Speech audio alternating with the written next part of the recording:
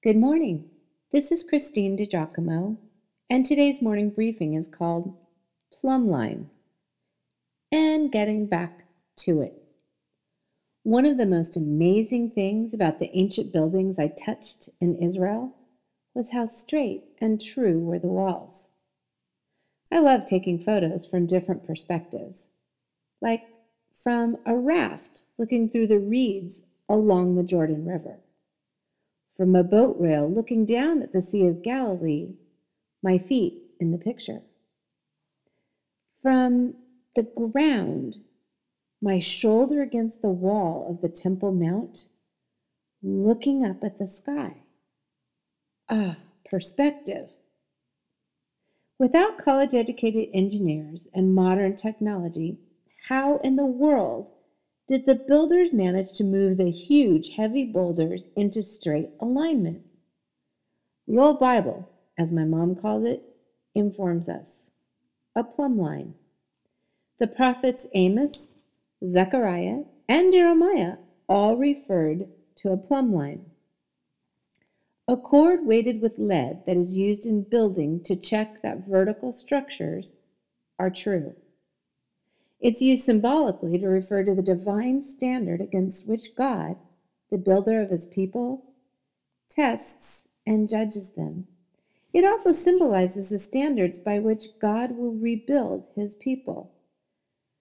Through a Pret-a-Manger window in New York City, okay, that's like my favorite coffee place there, I am watching people stream by in frigid morning temperatures. Philosophically, how does one know he is headed in the right direction?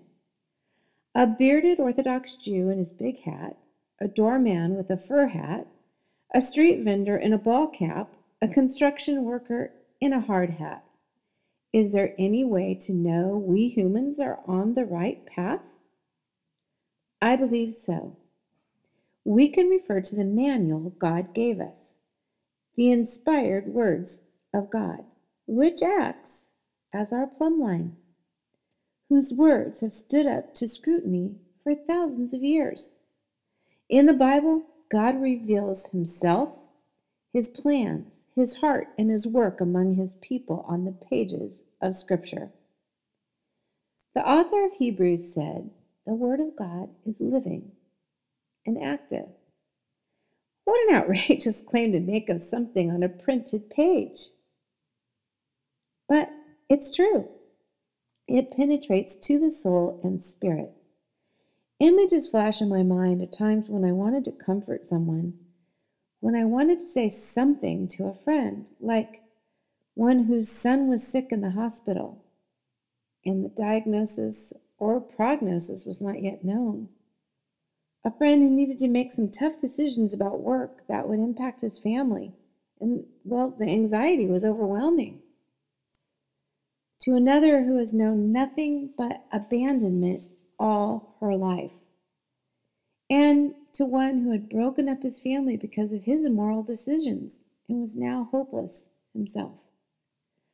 What could I offer these who had been impressed upon my heart? Where could I go to find words filled with hope and yet truth? To the one book that could provide comfort, wisdom, guidance, promise, and forgiveness, the Word of God. The Word of God has the ability to seep into the very marrow of our being, to bring peace, lead, guide, convict, and offer forgiveness too. That is why it is truly alive. Unlike an inspirational poem whose words bring a smile or a kind, encouraging word, Scripture often offers divine sustenance, which is unequaled. While we can comprehend how we get the Holy Scriptures and even how they are supported historically, scientifically, etc., apart from the Holy Spirit, there is no accounting for how God's Word is also personal, applicable, and life-giving, not to mention apropos to our daily lives. Back to the byways of New York City, where subway riders avert the gazes of each other, though I admit I try to catch their eye and exchange a smile. Where passers-by on the street never look one another in the eye, but stride quickly toward their destinations. Can any of us know we are heading in the right direction? That we are on the right path? Oh, yes. As David so eloquently wrote, "Thy word is a light unto my path and a light unto my feet." God's word acts as a plumb line for those who believe and follow him. And so, in short order, we will turn our attention from matters of the day, including Christmas, back to a systematic look at the scriptures, namely the book of Acts.